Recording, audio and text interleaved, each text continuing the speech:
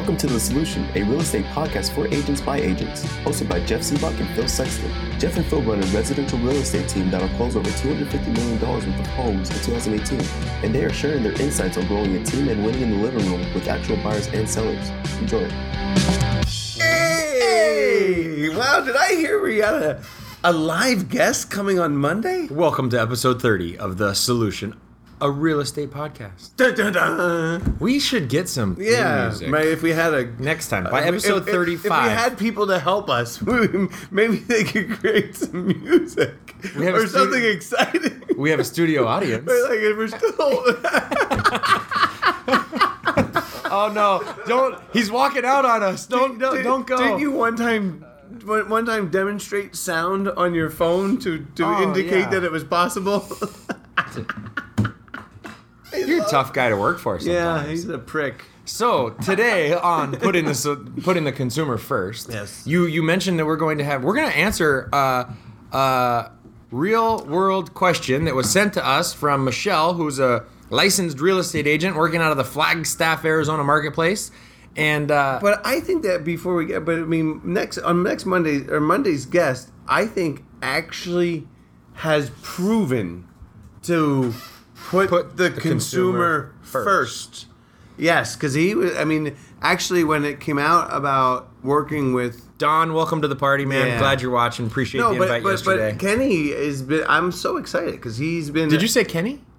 Kenny Kloss? Kenny Kloss is the guest for Monday. Yeah, I don't know, iconic Kenny Kloss almost, right? Like, yeah, like iconic. Dominant, like he's ranked in the top 250. He's ranked up there high. Yeah, he does a lot of business. A lot of business. Because he takes care, and actually he puts, not only does he put the consumer first, he puts his community first. He's just good at it. Yeah. Yeah, so we're excited to have him. Yeah. So, thank you, Don. I appreciate that. Yesterday was fun. Good job putting it together. Yeah, in case anyone out there needs a moderator. A moderator. Phil is I heard it at lunch, people that were there saying that you did a hashtag great job. Oh. Not safe for work today's episode is. It was fun. I'm in the audience. I got to co-moderate Agent Jeopardy. It was a disclosure CE class. Don Chakowski with Fidelity Title put it together, asked me to come in and moderate it, and it was awesome. We had a great time. The agents that were leaving there were like, this is some of the most fun I've had getting some CE hours. Wow. And they learned stuff. We went around the room afterwards. Was there anyone sleeping at CE there? Not at that class, but I did go to a class today. I actually took a class today, and I have to show the video because it was just so real. If you are a panel, like judging whether CE credit is... No, let's just show the video. So I've been taking CE classes wrong for a lot of years, so I'm sorry to our audio listeners, but I'm going to show a video right now. This is how I'm going to start taking CE classes in the future. I love his beanie. Oh, God. Oh, it's so great. So did you ever sleep on the floor through a CE class? No, like I said, I've been doing it wrong. Oh, yeah. Right. I actually listen to the content and try to learn so that I can do a better job of putting the consumer first. Okay, so we had a comment. Thank you for all of you that comment after the show, even if you don't comment during the show, because we do read them and hopefully reply to them and are very thankful for you, our viewing audience, and this is why we're putting on this podcast. But we had a comment from, I'm going to read it to you because it's going to be the focus of today's show. Yes. Are you ready? Michelle, like I said, she's in the Flagstaff market. She sent us over. She was a commenter that got a free koozie. Oh, and she thought she thought you were kidding. Yes, but yet when Shanley reached out to get her address, do you have the comment there, Shanley? Come on over. All right. So after she says, I thought that was a joke, she then follows and says, will you ask those guys to touch on the value agents provide once the home has a buyer? I love all the marketing tips, but as you know, no two deals are the same. That can be complicated and difficult, meaning selling houses even after getting the client going under contract. It can be difficult and complicated. We pride ourselves on being able to make a bumpy transaction smooth. How can agents best navigate hiccups along the transaction? Yeah, great question. I love this, right? So, I mean, I think that this is actually the cornerstone for those that are playing along in how you get more referrals, because essentially we don't get a lot of referrals from people we don't put under contract. We do from our friends and family, but I'm saying is that it's not like, hey Phil, we got all this business this year from the prospects that we lost. Yeah, Are you with me? No, not at all. But Let's you're go. staring at me like I'm strange. We don't get referrals from people who we don't get under contract. Right. Okay. We get referrals from the people that we have as clients. Okay. So her comment is, how do we do a better job? And my reply is, if you do a better job in putting the consumer first when you're under contract, you get more referrals, because Gotcha. those are the referral base that we call past clients. So you're telling me you don't disappear once you get a buyer? Like if you're representing the buyer and you get them under contract, you don't just disappear? Yeah, I hate to call them traditionalists, but that's actually what happens in real estate transactions, and that we have fought to change. And one of the main paths, because it's commission breath is a word, right? Like, we're just trying to fight through the transaction so we can get paid, and that's not putting the consumer first. Okay, so then when you go under contract, what are ways that you help to smooth out the bumpy transaction? Yeah. Okay. So I'm gonna put on the Wayback Machine here, because the thing is, it actually starts with what you do before you get there. Okay. Okay. Meaning that it's how you set up the sale that occurred. Okay. In that, because the industry is like, well, how do we sell more houses? And that if you help people buy and not trying to sell them a house, it changes the way, right? So the first thing is making sure that you... Are you going to start with putting the right title company on the contract? Well, maybe. Because I know that's a part of it. Well, yeah, no, it's everything. For one, to me, I was going to start with, it's making sure that you understand the contract completely. Okay. Right? Because, I did about 200 transactions before I took my first GRI contract class, and I probably should have took it sooner. But the awesome thing is if you get to 200 transactions, you actually don't need the GRI class, because at that point, then I already had learned. I learned a few tips and tricks. There's always great stuff for there. But the point is that, for newer agents, I don't know that they understand all of the contract's implications. I think it's near. I agree. I think it's near impossible. But then that can put you in situations of.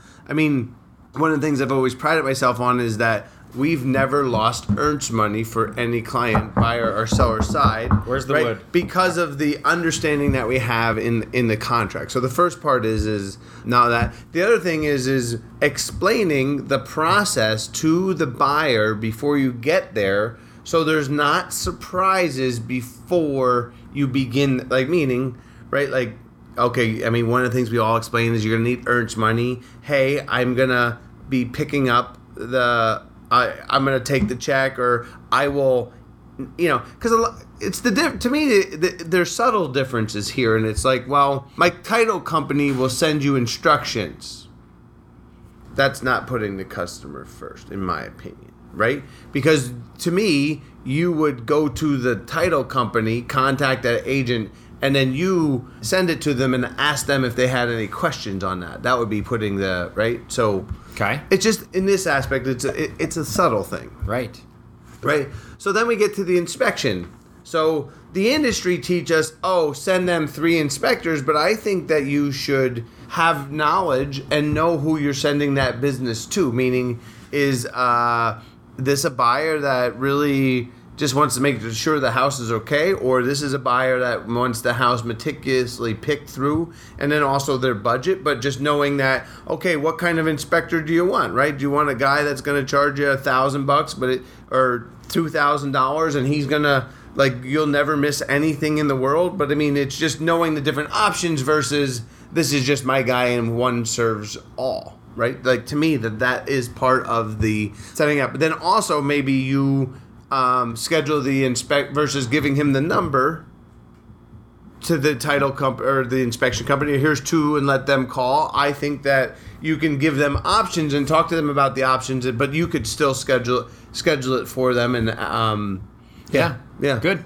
So then, I mean, you didn't talk about giving them 3 lenders either. Is that a part of this? Absolutely. Well, but even though it's before, but you had to have a pre-qual. Yep. Right. So that was before, but that's what I was talking about before. Right. Same thing for lenders. I mean, you know what? There may be a best lender, and fortunately now the internet's out there, but that's the same thing. But to me, it's I think you're doing a better job for the consumer if you have them pre-qualified before they're writing an offer. Right, like I think that if you're making offers with unpre-qualified people, that you're not serving that client well because it's going to be harder for them to win. Right? I mean, I think that the offer process is something that we can go a little bit deeper on, and that is when you let your buyer write deals that have a 0 chance or less than 1%. I think that chance of coming together. Chance of coming together. That it's not putting the consumer first. Now, of course, if you explain to them and say, you know what, this is a long shot, but I'll give it a shot for you. That's cool. I just don't know that everybody's explaining that. But I mean, things like, I get a lot of calls once you get to 150 days on the market of lease to own, right? So it's just setting those proper expectations for that. But then it's like, do I want to sell my seller on? Because we had our first lease purchase in, about 6 years occur. And I said, look at seller, like this is, I don't know that, because lease purchases, I don't know, they end up in court a lot. There's a lot of stress with that. But just explaining to him, I said the only way I think that I can recommend this particular deal was that if we get non-refundable earnest money before they walk in of $50,000. And unfortunately for the buyer, they said yes. And then we collected $200,000 4 months later. So that was a great deal for him because now he has all this money down for any damages or whatever. But either way, but it's making sure that you thoroughly are very good at your job, basically, meaning that you understand the lending process. Like, to me, I think that we have a lot of agents out there that are getting in deals where they don't know a lot of the answers. It's why we highly encourage mentorship, because someone to guide you through that to help keeping your client from getting into a situation that they can't. Okay, so now we got the lender, we got the and now we are going to the inspection. So the question is the agent showing up for the inspection? The answer is yes. I don't think the review. I don't think you need to be there to let the inspector in. I think that you can use a lockbox and provide that service. I don't know that there's any added benefit to that. But I think that you still let the inspector explain this stuff to the client, but you're there to help with the interpretation. But most importantly, in my opinion, to provide a level of service above is that, maybe if you showed up a little bit before your client and he's like, the roof's bad, the AC's got some issues, that you would then call ahead and get contractors out on their behalf to give them a professional's opinion, because the inspector is still a non-professional in that field. They're a professional inspector, and maybe they used to do AC work years ago, but I would like someone that's, very current, because I don't know that inspectors can be current on everything, and there are some damn good inspectors out there and they do their best, but I still want a licensed professional in the field to judge the difference between, because for AC, for HVAC, the HVAC, plumbing, right, pool and roof, right, yeah, right. So the major things. So to me, it's it's doing a good job for your client, because usually that we want a professional in the field to look at the... So when you have somebody moving from back east and they say, I have to have a radon inspection, do you think that it's a good idea to put the consumer first by helping them accomplish that, or by talking them out of that because it's such a low probability? I think this is where we need to be a professional, because when someone says, Jeff, I think we need to do a radon inspection, I'd be like, that's awesome. In the first 1,500 homes I've sold, we'd never done one, but I thought it would be Like, we just don't have, Right. that's not a big problem here, but some people do it. Right, like we've had that happen. It's possible, but you know what? I don't. I mean, you know, are you buying It's a the house? person- Are you buying a house in Kingman or somewhere else? Then maybe you might need one, right? Like somewhere in a different area. But in our part of town, I mean, it could be possible. I mean, maybe there's I a remember the neighborhood out people there. that bought the condo over here that they got burned by radon in the past, and they're like, "Sorry, I'm never buying a house without one." Yeah, I mean, there's times where, I mean, it's the same thing for like flood insurance, is that understanding the flood zone, and I mean, in particular parts in town or whatever it is. I mean, but it's, you know, it's, Yeah, so then you show up at the inspection review, and let's say that the general inspector that you have there points out, 85 different things. actually, let's go one step before. I think it is our job as an agent to let them know that To let the client know. let the client know that houses aren't perfect. Right. And that this is going to be an exhausting experience in the inspection, because this guy's going to call your baby ugly, right? Like, because also their job is not to get sued, so they make a mountain out of it. And that, remember that, when the house is 25 years old, that it's still standing, and when he says those booms, it might, those rafters are cracked, and if you don't replace them, that roof could collapse in, that it could. But also that it's been up for 25 years, and there's just different things within a house that it's used. And that I notice this when we get deals, and I get inspection lists from inexperienced agents where they ask for everything, and that I think that you're not doing a good job of explaining to that client what the inspection is for, and letting them do that is, I don't think that that's doing a good job for that agent, because they did not provide any experience to them. That's I mean, it's not. You don't like getting Benzers that have 18-page addendums? I'm used to it, dude. I love it. I think it's great. I'm just saying that the idiots that send them over I mean, if they explain it to their client and be like, watch this, I'm going to piss them off. I'm going to send them no. I mean, it's just that I expect an agent to provide a service inside the transaction for their client, because they're not helping their client out. Like, they should know that there's what is acceptable and what is not acceptable, but explain that I think they should explain that to the consumer before they get to that point. Right. Because once you're at that point, it seems too self-serving. It's over. Yeah, then it's right. But to me, you should have showed up when you did your buyer consult. Don't say it there, because you'll lose business.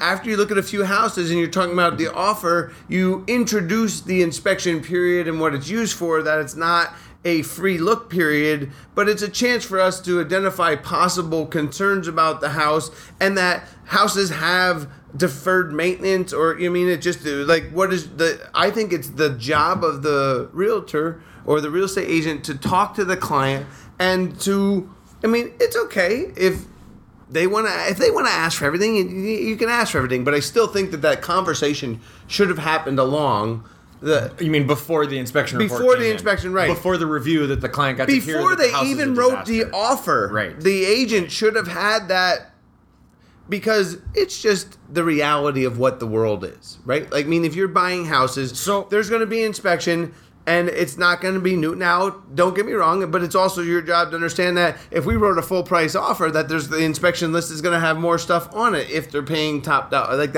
but that's part of the experience thing. So, any comments? I got a Nothing? comment. Yeah. All right. Oh, yeah, we got a comment.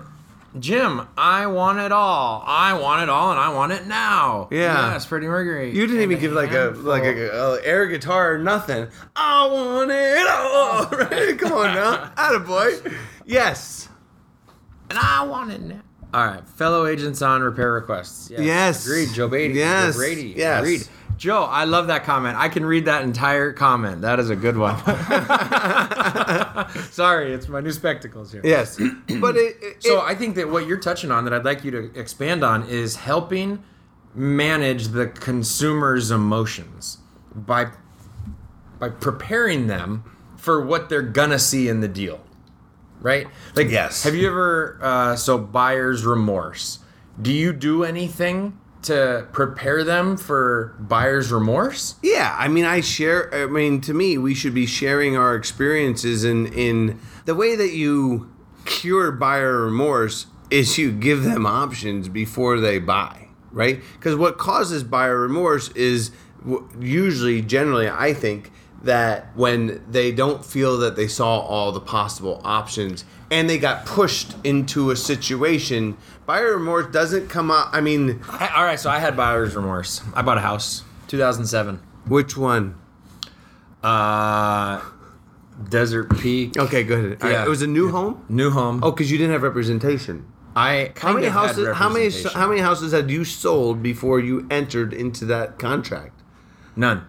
Okay, I was a first-time home buyer. Exactly. So you had no representation. Okay, good. I had somebody represented me. Who? Oh, an agent did? An agent, yeah. But this isn't about that. Oh, okay. This is about buyer's remorse. Oh. After looking at different options and deciding that this was the house that I was going to go with and entering into the contract. And that builder made you put down a down payment that you could not get out of, so they were smart. Whatever it was, there was that legit emotion of... It was a rushy time, though. That was an urgency time, like the market, 2007? Yeah, dude, it went like this afterwards. Right. Like here it was where I bought the house, and I think then it closed. Okay. And then it went like that. Yeah, well, I mean... But still, my point is I think buyer's remorse happens even when you're presented with lots of options. Okay, yes. When a disaster comes upon us, there's a lot of buyer remorse from everybody. It's a mistake. Dude. Okay, all right, explain it to me again. You go under contract for a property. You write the check for the earnest money. You have a 3-day right of rescind period. Is this a good decision? I think everybody goes through that. I call that buyer's remorse. What do you call that? Oh. The buyer's remorse is when the person then wants to back out of the deal. No, I don't think so. I think that actually you can have buyer's remorse. I guess I had buyer's remorse. I stuck with the deal. I'm sorry. Everybody has buyer's remorse. I agree, Phil. Yes. Okay, good. Maybe I'm using the wrong phrase. What is it? It's that where you question whether or not this is the right decision based just on... I don't know. I considered it buyer's remorse. But maybe I'm using the wrong phrase. Yeah, I don't know. I don't know. Ask the audience. What's that? Cold feet. Cold feet. Yeah. Nice. Well, but that was your first home. You were a first-time home buyer. I mean, okay. So then the third one that I bought, I was like, should I be doing this? Maybe that's just who me. representing you on that one. I don't know. This isn't about that person. Okay. What's the point? What do you do to help buyers knowing that they're going to go through that? How can you smooth out that point, like knowing that everybody's going to question after they write that check? I explained to them the process that got us here, is what the answer is. Right. So I say, when I met with you, we removed the market conditions. I explained to you the supply and demand and prices and where we're going. You said that, at the time you were having, you guys just got married or you had one of the babies. Was Oscar out? That was Oscar was on the way? 07? No. We were married. Okay. All right. But you were planning on starting a family. You actually one succeeded day. at that. Yeah. That was in 07. No, I mean, to me, it's home buying is super stressful, is what you're leading to. Yes. And we cannot imagine the stress that one undertakes.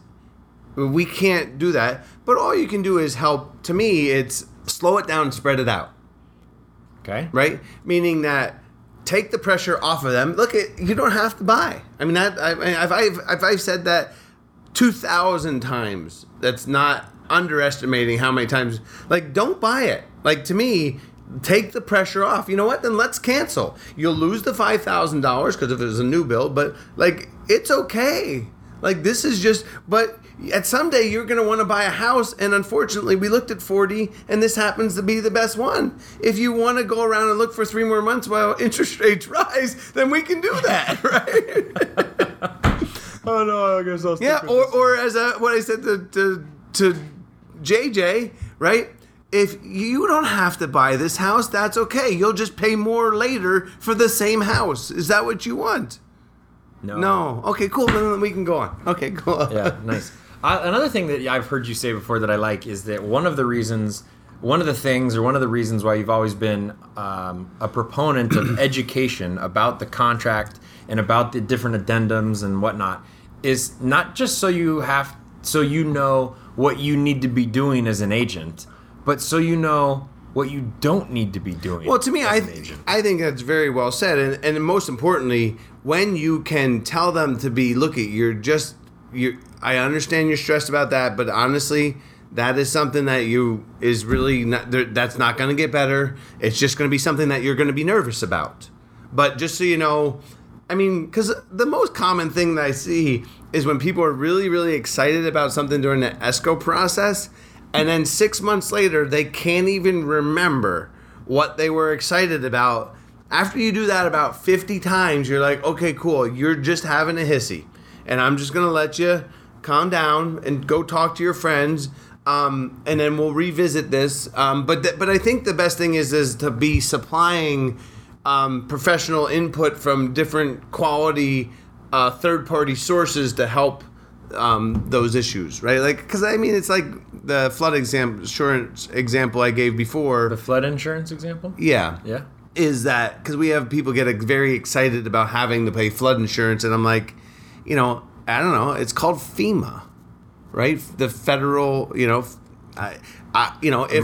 Noah shows up, right, 40 days and 40 nights of rain, yes, you will have a flood here, but we do live in the desert. It's possible, I don't know. Yeah. All right, so let's continue on with the transaction. But what not to do, because sometimes you get into transactions where the other side is, what's the phrase that we use? A bully agent? Oh, my favorite kind of agent. And so when you're working with a bully agent who's telling you need to do this and you should do that and you need to do this, you don't listen to what's intimidating. Yeah, it's super intimidating. Yes, and so you got to be how do you know what is? You have to be good at your job and know what is right and what is wrong. I mean, you have to know contract lengths and times and time frames and when those expire, and using the right addendas, to make sure that it's confidence, but it's also leaning on your broker. Right? Like, to make sure you have a second opinion. Would you agree, though, that there's a difference between etiquette and contractually what I think there's a ton of agents that like to bully people in transactions. I mean, I've had enough transactions that I've experienced it a lot. Right. Yeah. They don't. I mean, the statue comes to mind. Yes. Yes. Yeah. Yes. All right. Sorry. Yes. But, I mean, right. What do you have to do versus what you don't have to do? That was, I think that was an excellent example of being excellent at your job, right? Okay. The statue example? Yeah, I don't know. We had a situation where an agent, I don't know if she thought the $60,000 statue in the back of the yard, that was $1 million sale. It wasn't $12 million, so it really wouldn't have been a lot of money. I mean, at $1 million, $60,000. Yeah, I mean, to me, it means a lot, $60,000. Yeah. But she thought she included the statue as part of the sale. And then she then tried to, after we countered it out, she tried to include the statue on the Binzer as part of the Binzer, which, is the buyer inspection notice, yeah, right? it's just, this thing's going sideways. But, just knowing when you, for instance, if you cancel on a Binzer without giving a reason that your client could lose earned money, knowing that if you go over time frames, or if somebody asks for things or not repairs and you agree to do the repairs, that you don't get the statue. I mean, but I mean, that's really just understanding the contract initially. But that you mean because she threatened to blow the deal up even though her client never wanted to cancel, you call that bullying? Yes, I agree. Just knowing where you can stand your ground. Yeah. Right? But in representing your client well, I mean, that's why you have to know that stuff. Yep. All right. So okay, so we have past right. Your inspection time ends, and now what? Well, the thing is you might have to get 2 quotes or 3 quotes from inspectors, and you're gonna sometimes we pay for, because sometimes you got to get that plumber out there, and that plumber's super busy because contractors are super busy right now, and sometimes on their behalf, because I know it's best for them, that I pay to get that. The trip charge, right? Just because I pay for 2 of them, so it's not just his opinion or whatever it is. It's just, but that's in the best interest of the client, right? Because they need that opinion, but also that opinion brings them comfort, right? Because when they have a roofer out, or they have a plumber out, or they have 3 plumbers out, and the plumber's like, I got half my clients have this. Like, they still sleep. Right? Like, what are you worried about? Right? Like, because it's like mold, right? Because we had a deal earlier this... half my clients have it. Yes. No, well, do you have blue cheese in your... Oh, yeah, you have it too. Oh, yes. maybe. Okay, Yeah. good deal. All right, so maybe you don't like blue cheese. But anyway, mold, it's just whether you're going to make it a big issue. But, I mean, it has to do a lot with area expertise, and you understand the when it's bad mold, yes, right? Like, because, I had 7 instances over 16 years of bad mold, but you have to be able to realize when it's something that's dangerous and when it's not, and whether you should be yelling fire or not yelling fire. And some people don't do a good job of, and usually That's actually a good, you're exactly right, is everything that we have has a spectrum, right? And so what level of the spectrum do you need to threaten to blow up a deal or yell fire versus not yell fire? And I think that's, putting the consumer first is knowing when you have an issue come up, what end of the spectrum it comes on. Yep. And the way that you know that is by doing lots of deals. Okay, how about this? So I think it's in best interest of your buyer if you still show them properties after they've bought the house. After they're under contract on a house, you continue to show them other houses. Yeah, might be a controversial issue out there. But, it's just... You're still in the inspection period. Right. Well, the thing is I think that you have to explain to them that they can't get out unless there's actually something wrong with the house that they can't cancel for no reason. But if there's something that's actually wrong with the house... Well, your inspection period is a time for you to assess what value... Right? I think so. If you find another house that demonstrates that the value isn't there for yours, isn't that a legitimate? Well, I think that often. I guess that's a broker. I think that also, as long as you explain the things that you can't get out of the contract, that you put earnest money down. But sometimes showing them other houses can bring them comfort. Right. Can help with the buyer's remorse. It can help with the buyer's remorse, or right? Like, just so you know, look at hey, if you see what, but I think that just letting them know that they're not slammed. Right? That they're not slammed into the deal. Look we can get out of this thing. But we can't cancel for no reason. But all right, so let's move on past the inspection. I've ample time on that one. We kind of crushed. Good. Hopefully, we shut the TV off with that one. Whoa! Yeah. Right. So then, okay. So now what do we do? Right. So then the I don't know. Is it arranging movers? Helping with how about estate sales? Right, like how about getting the repairs done that were agreed to on the Binzer. Absolutely. If you're on the selling side. Or maybe it's negotiating credit instead of repairs for the person that you know that doesn't have the money or resources, but they got a little equity in the house. The let's see, there is landscaping company. Who was the pool guy? Yep. Right. Who was your service person for particular needs on the house? Your cleaner, all that stuff. Could we arrange? Like, I think that you could arrange for that. Maybe it's more customer experience stuff, but maybe pizza or In-N-Out on moving day, right? To show that you care and love them. That's more customer experience. Oh, Joe Brady coming back.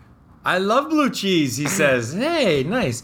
Do you offer that, Jeff, or only if they ask?" Curious. Oh, shoot, Joe, you're going to have to be more specific.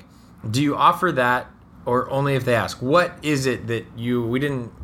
There's a little bit of a delay, so what do you think he's asking? It's providing it's... Do you offer what? Sometimes I offer to rekey the house. You're just trying to think of the things that will be... That they're, how about boxes? Like, I always try to... We offer things before people ask. Yes. That's a part, for you to be prepared or to help them, for you to anticipate is the word that I'm looking for. Here's the thing is, do you know that your client's going to need boxes when they move? Hold on, let me think. Yes. I think so. Where are the Seabach team boxes? Yes. Come on. No. Actually, I had the box shuffle going when I was a buyer's agent. I don't know. Hopefully, my agents are doing it. But because if you're, and if you're a very active agent and you got two, that are moving the same boxes over and over again. Yeah, lots of tape. Better for the environment. Yes. Scotch tape may not be safe for the environment, but it does help from reproducing more cardboard. But because that they have them, if they could pass them on, there's always somebody that's moving. But to try and, I'm just trying to think of different things that you can do that are, yes. Mauricio says scroll. We're scrolling. Showing more homes while... Do you offer that, Jeff, or only if they ask? Curious, while under contract, showing more homes. Thank you, Joe, for the clarification. Because it's the...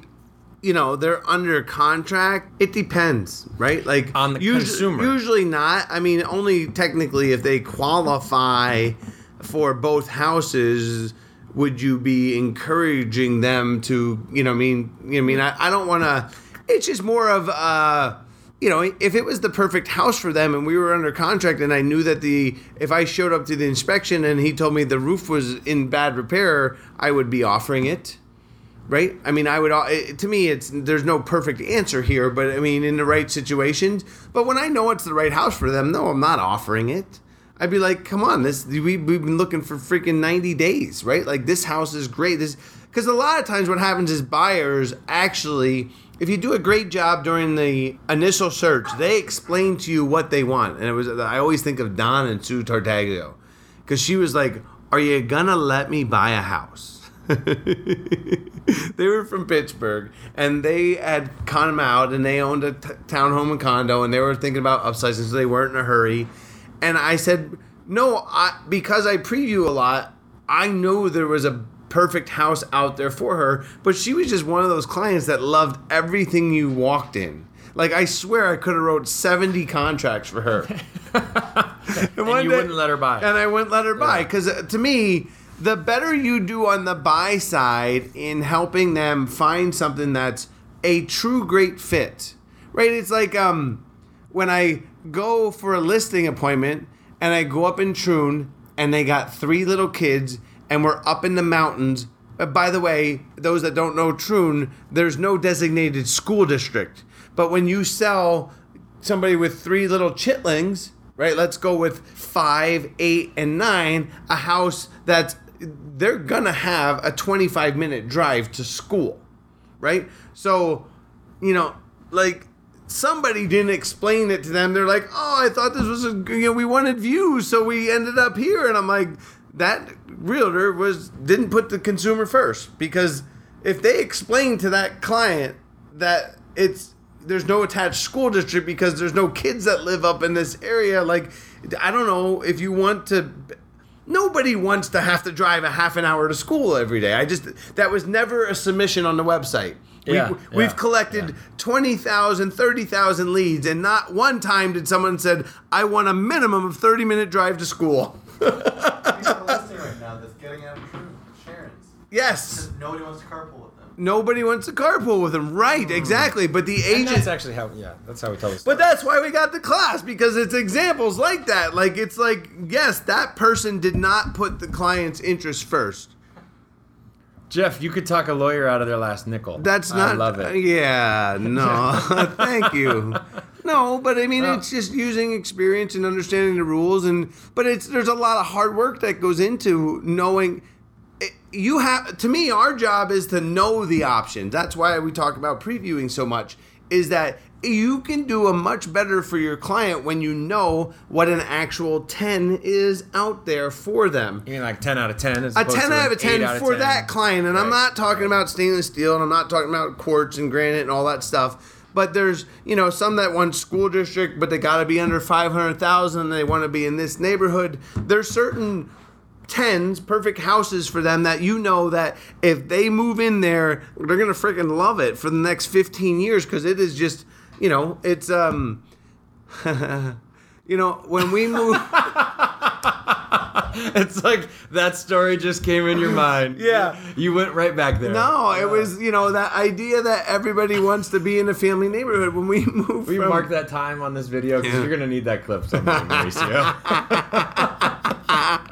Yeah.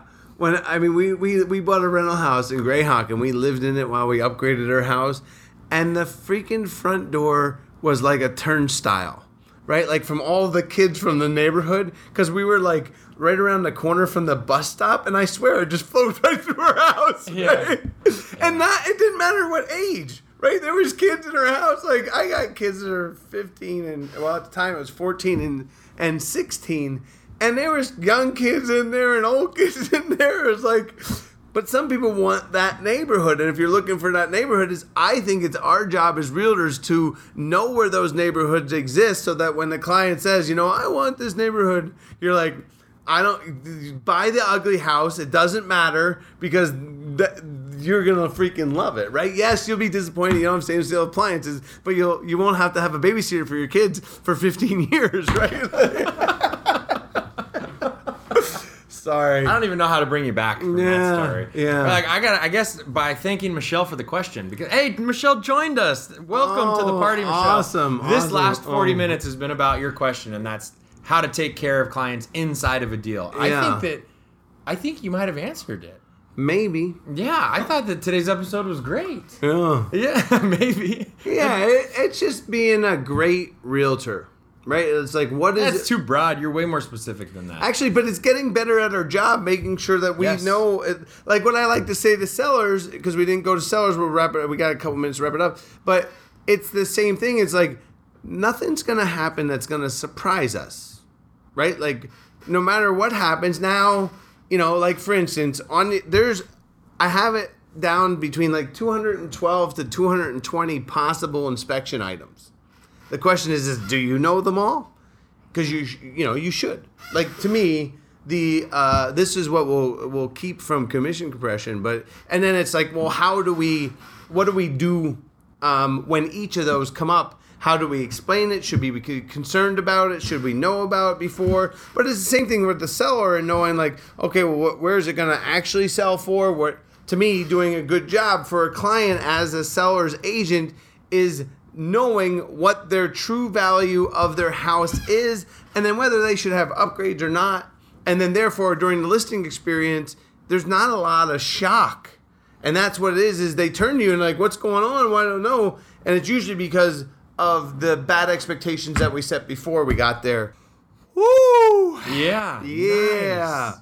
All right, so if you got any questions or you want to, Monday we got Kenny, so I'm pumped. Kenny Kloss.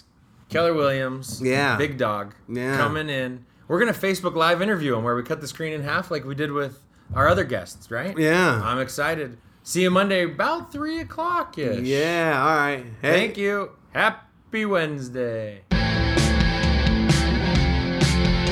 Thank you for listening to The Solution, hosted by Jeff Seabach and Phil Sexton.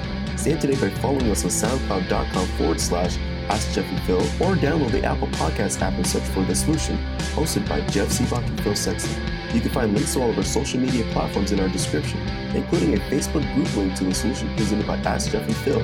If you have questions, please leave a comment below, and we will answer those questions on Facebook Live, Mondays and Wednesdays at 3 p.m. Mountain Standard Time.